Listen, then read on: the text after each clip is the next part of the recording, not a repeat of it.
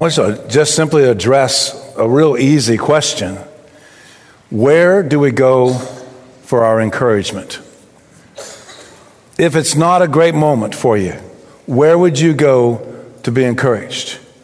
If things have gone wrong at work, if things have gone wrong at home, if things are just difficult, maybe you just finished reading the news and it's a little overwhelming, where would you go for an encouragement?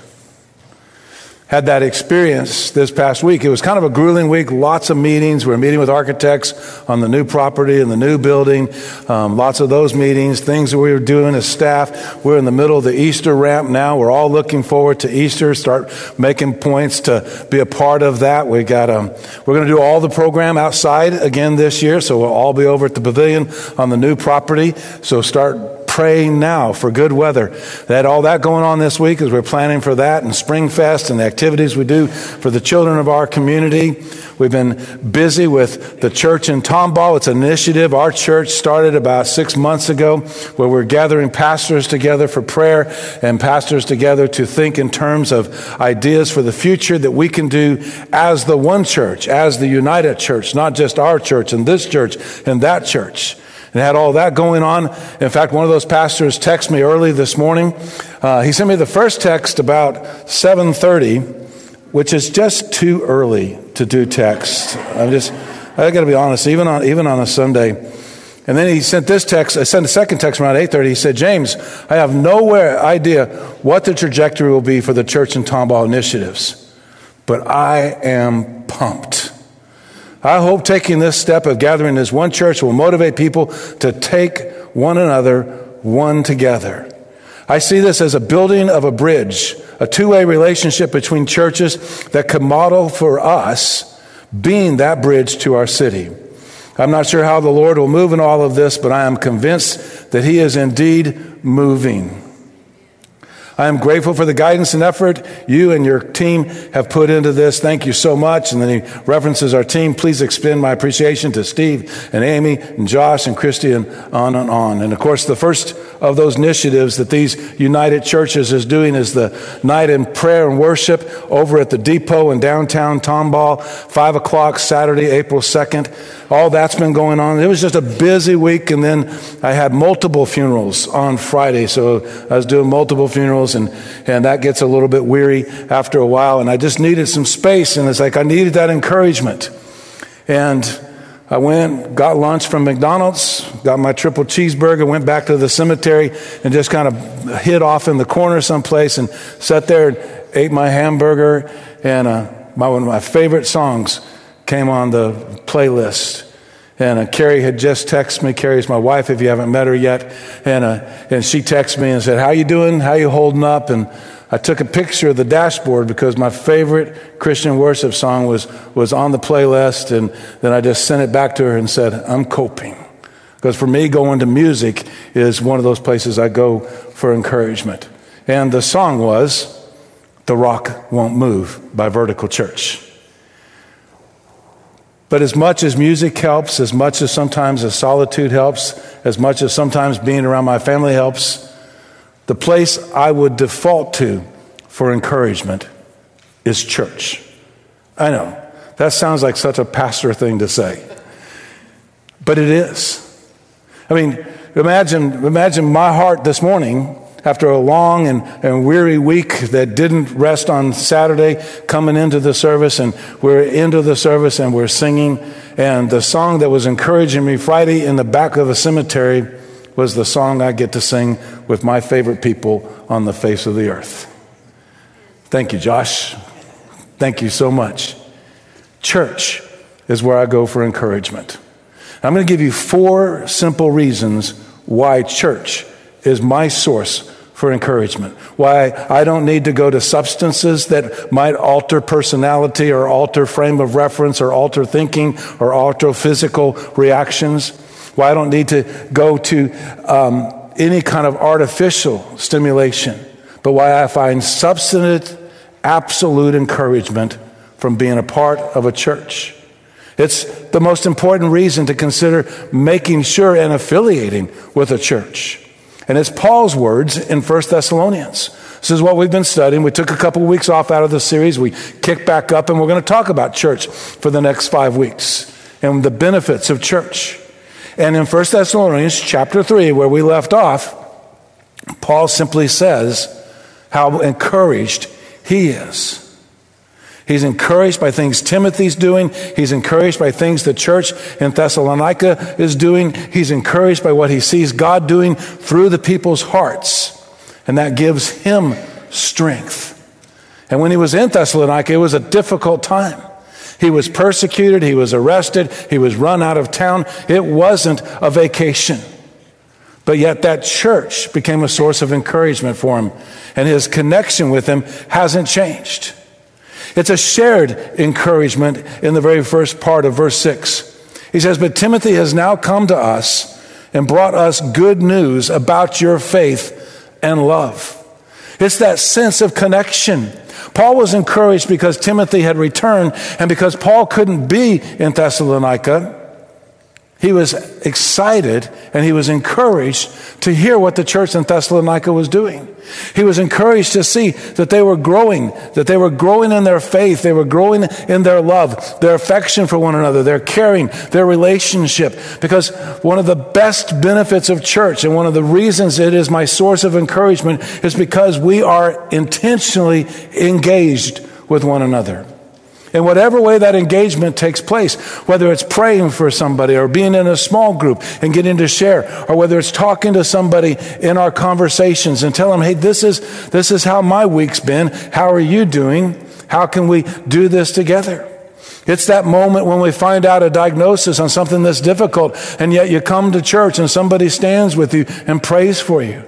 It's that moment when you feel like the whole world's just mean and fighting and mad all the time. And you walk through the doors and there's somebody there. And in our congregation, that somebody could be a junior high school kid in 6th grade today, or it could be a senior adult. And they are genuinely glad to see you, and you feel genuinely welcomed. It's that sense of engagement. It's that sense of connection. We belong together. And the really cool part about church is you don't have to have tenure to belong. If this is your first Sunday with us, if this is the first time you've been a part of us and come in, hopefully, ideally, strategically, you were engaged. And you were told you were appreciated. You were told you were valued. You were told, we're glad, we're thankful you're here. You weren't told in some comical way that makes it into all the sitcoms, oh, you're not from around here. Matter of fact, we try real hard. None of us dress alike, so you can come any way you want. We're all different, but we're all connected. We're all engaged. We work so hard to make sure that we can connect even with our live stream. This is Spring Break weekend. It is for us because of the younger demographic of our congregation and the younger demographic of our community. It is for us one of the typically lowest Sundays of the year because they all left. I mean, thankful for the 4 students that still are here. But I know some of your families and you guys are leaving as soon as church is over. But thanks for coming to church before you leave. It's spring break. Everybody's out of town. Everybody's gone. They'll be on live stream. They're not watching right at this moment. But I'll go ahead and say hi, guys, because they'll watch tonight after they're done at the amusement park or the beach or the lake or wherever they're at. I'm so glad we still can connect, even online. Already in the chat this morning, one of our dear, precious members, lady in our church, who can't come to church right now because of physical difficulties, has already said, I'm so glad to be here this morning. I'm so glad to connect. Well, everybody just real quick, just pause and say, you got to go to center camera number 2. It's directly in the back, right behind all you guys sitting in the back row. Just wave. Hi, Dorothy. We're glad you're here. Hi, Dorothy. All right. It's a place of engagement, and it encourages us. We were designed from the beginning to be social. God created everything and said it is good. He created a man and said it's not good. It didn't. This didn't come out quite the way I envisioned it in the sketches and the drawings. He said, it is not good for this guy to be alone. And so he created a wife for Adam, and he created and helped us understand from that passage of Scripture, it's not good for us to be alone.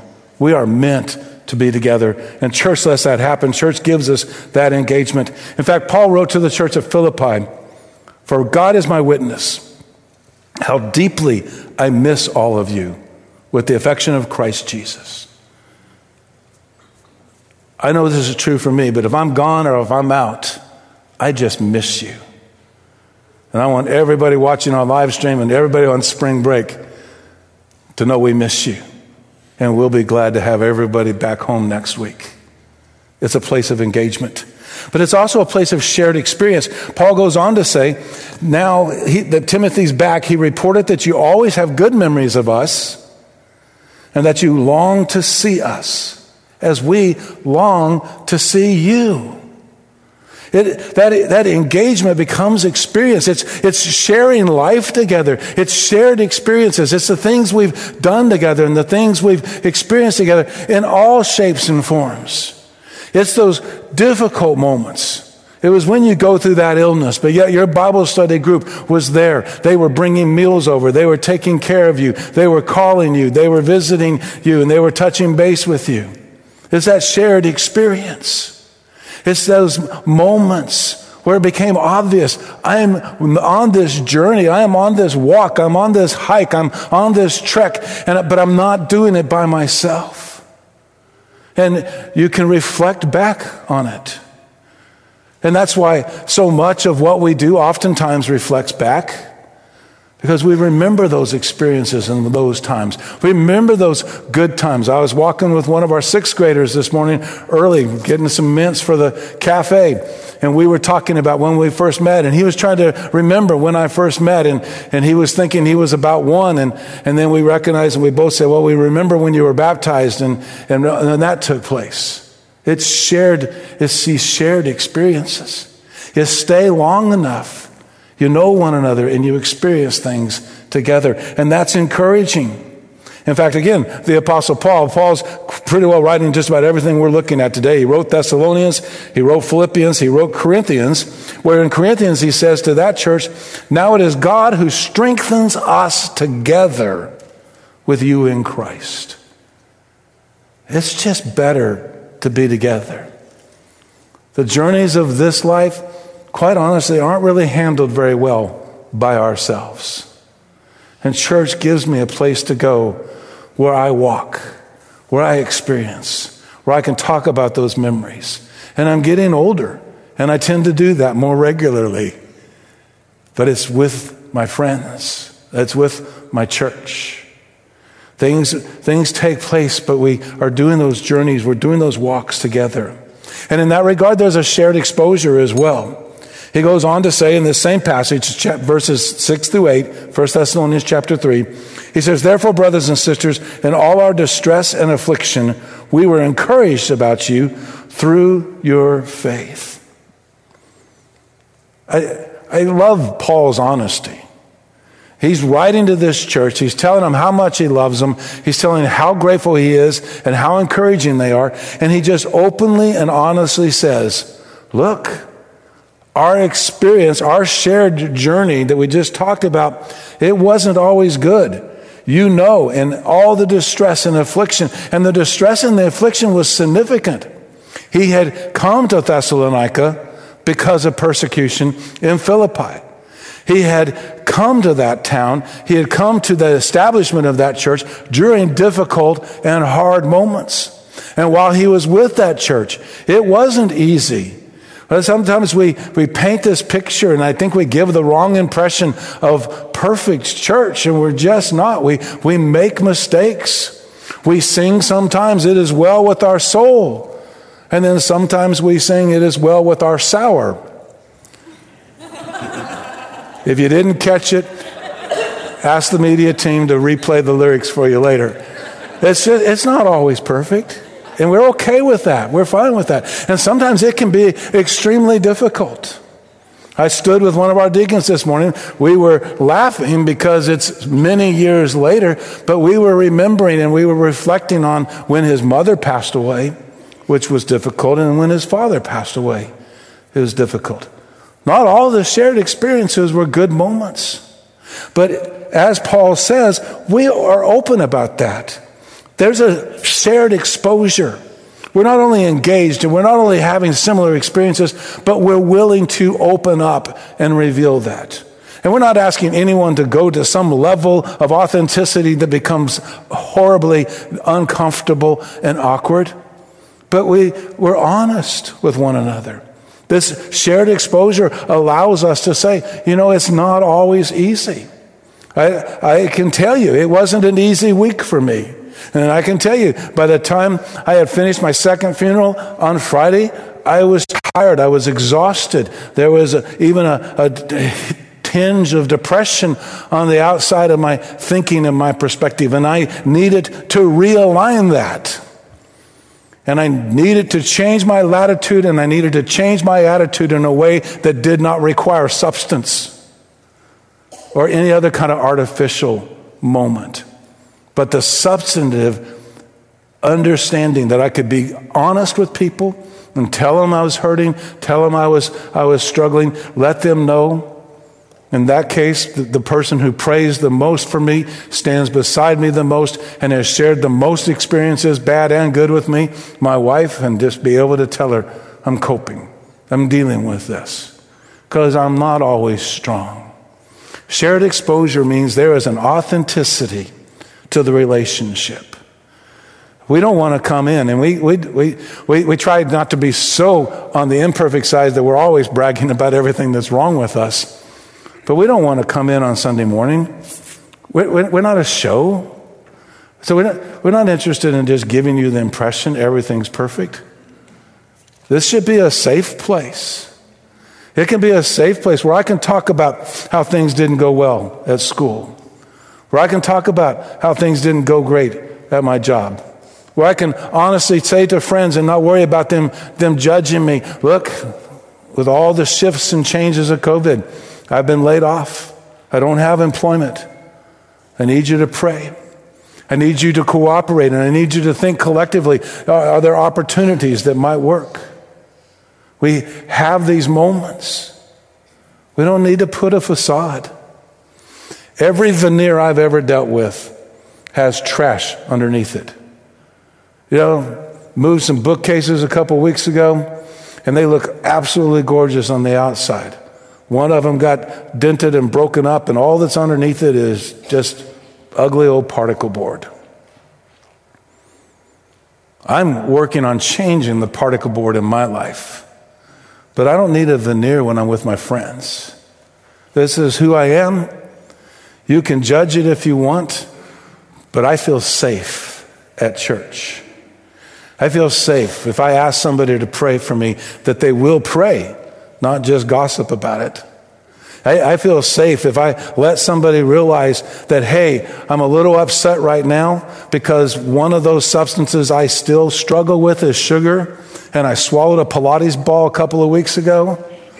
I feel safe. That doesn't mean I tried on 6 different shirts this morning to find the one that covered the Pilates ball the best, but I feel safe because this isn't a place for judgment. Well, we discern. I don't want anybody to take it wrong. Scripture is very clear. There is no place for judgment because that is God's exclusive right. There's every place for discernment. We need to make right decisions, and we encourage one another in our decision making so that we do the right things, so that we are good people, we are ultimately godly people, and people see Jesus in us. Our life reflects the holiness of God, even if it's in the midst of struggle. I keep debating, but I'm not on any social media, which is probably the ultimate expression of authenticity, both good and bad. But how do we share? And then how do we share in relationship? Well, it's not sensational and it's not superficial, but it's just us. It's just us. Struggling and rejoicing. Paul told the church at Rome that our relationship was of such a nature that when one of us hurts, all of us hurt, all of us grieve, all of us need comfort. But when one of us succeeds, when one of us prospers, when one of us gets everything right, all of us rejoice. We celebrate. We're not envious. I'm telling you what, the church in Tomball, one of the biggest and most difficult tasks on gathering pastors is that it is inherent in our industry, so to speak, sounding slightly secular, but it is an industry, it is a commission, it is a vocation, is the tendency to compare. To be unified, the way these pastors are unified, to be able to pray together the way we've been praying together, we have to come forward and say, okay, we're going to do away with jealousy. We're going to do away with, oh, you're more successful than this. You got more people than this, or you got more money than this. You got more resource than this. You're better known than I am. You got more followers than I do. That's kind of freeing, by the way, about not being on social media. I don't have to worry about followers. I don't pay any attention to counts.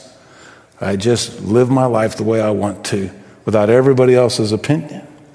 Because sometimes the reason we're not authentic with one another is because we've done that and it hurt us. We were judged, we were criticized, we were shamed. Church is a place where we should be authentic, where we should feel comfortable being somewhat exposed, but not having to worry about ever being judged or shamed. Because we're all seeking forgiveness from the same Savior. And he loves each and every one of us the same.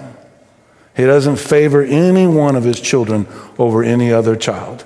Just as one of the songs we sang this morning said, we remember Mary, that sweet mother of Jesus, as a teenager, who the angel announced and said, Mary, you're chosen for this path, for this task, because God's favor rests on you. It wasn't because Mary was some unique person in history. It was because Mary was just responsive to what God wanted. And she was no different than anyone who's in here or anyone who's on live stream at this moment. God's favor rests on all his children.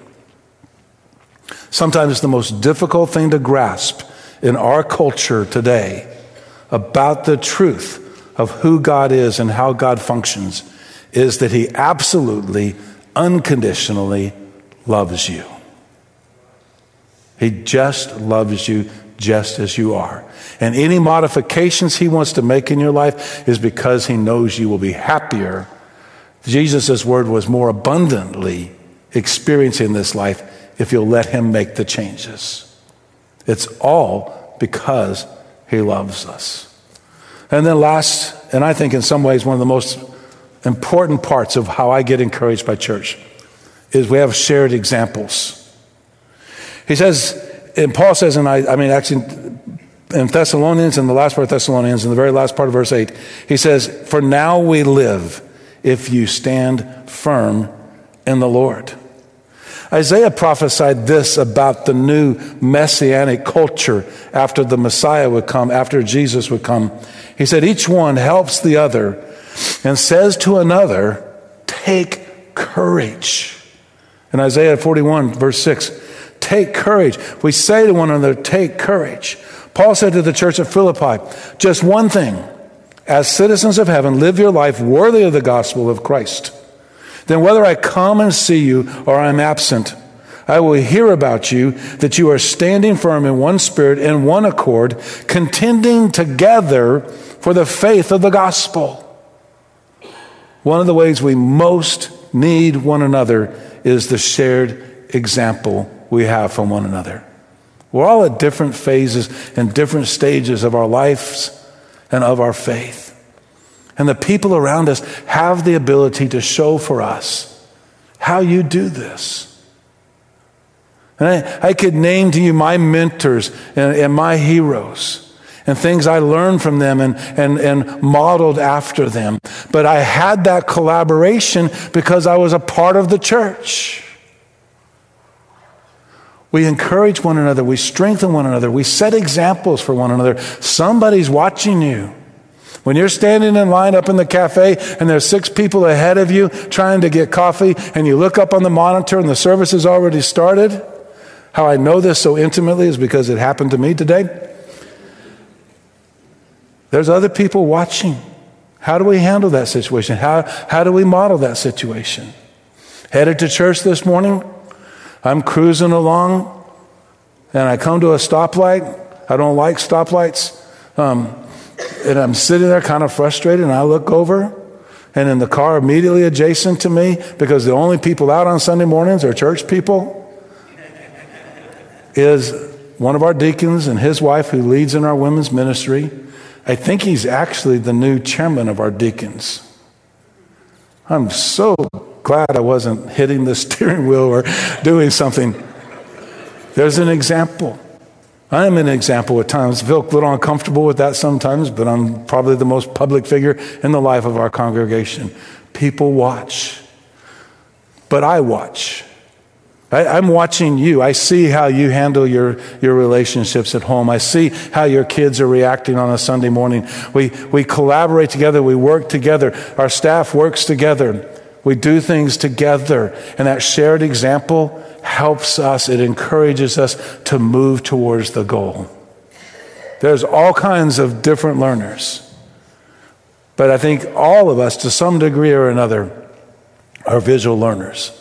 We learn best, and we're motivated best when we see an example of what we want to model or imitate or become like. And church gives you that place. It gives you a place to be an example, and it gives you a place to find an example. It's a collaborative effort because we're in this together. And all of this that is a benefit of being a part of church is the reason the church can impact our community. It's the reason we can leave out of here today with that unified goal in our hearts, as we phrase it as a church, inviting others into a life-changing relationship with Jesus, one conversation at a time. Because we know how Jesus changes lives.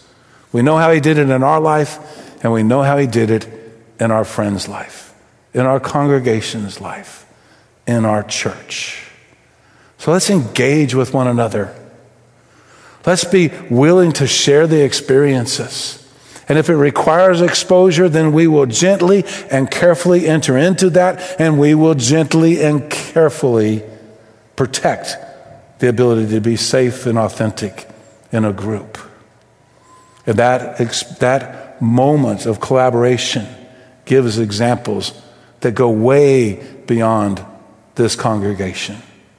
Goes into the lives of our families, our neighborhoods, our communities, our cultures, our jobs, our schools, because we are the receptacle that God has chosen to reveal his light to the world through.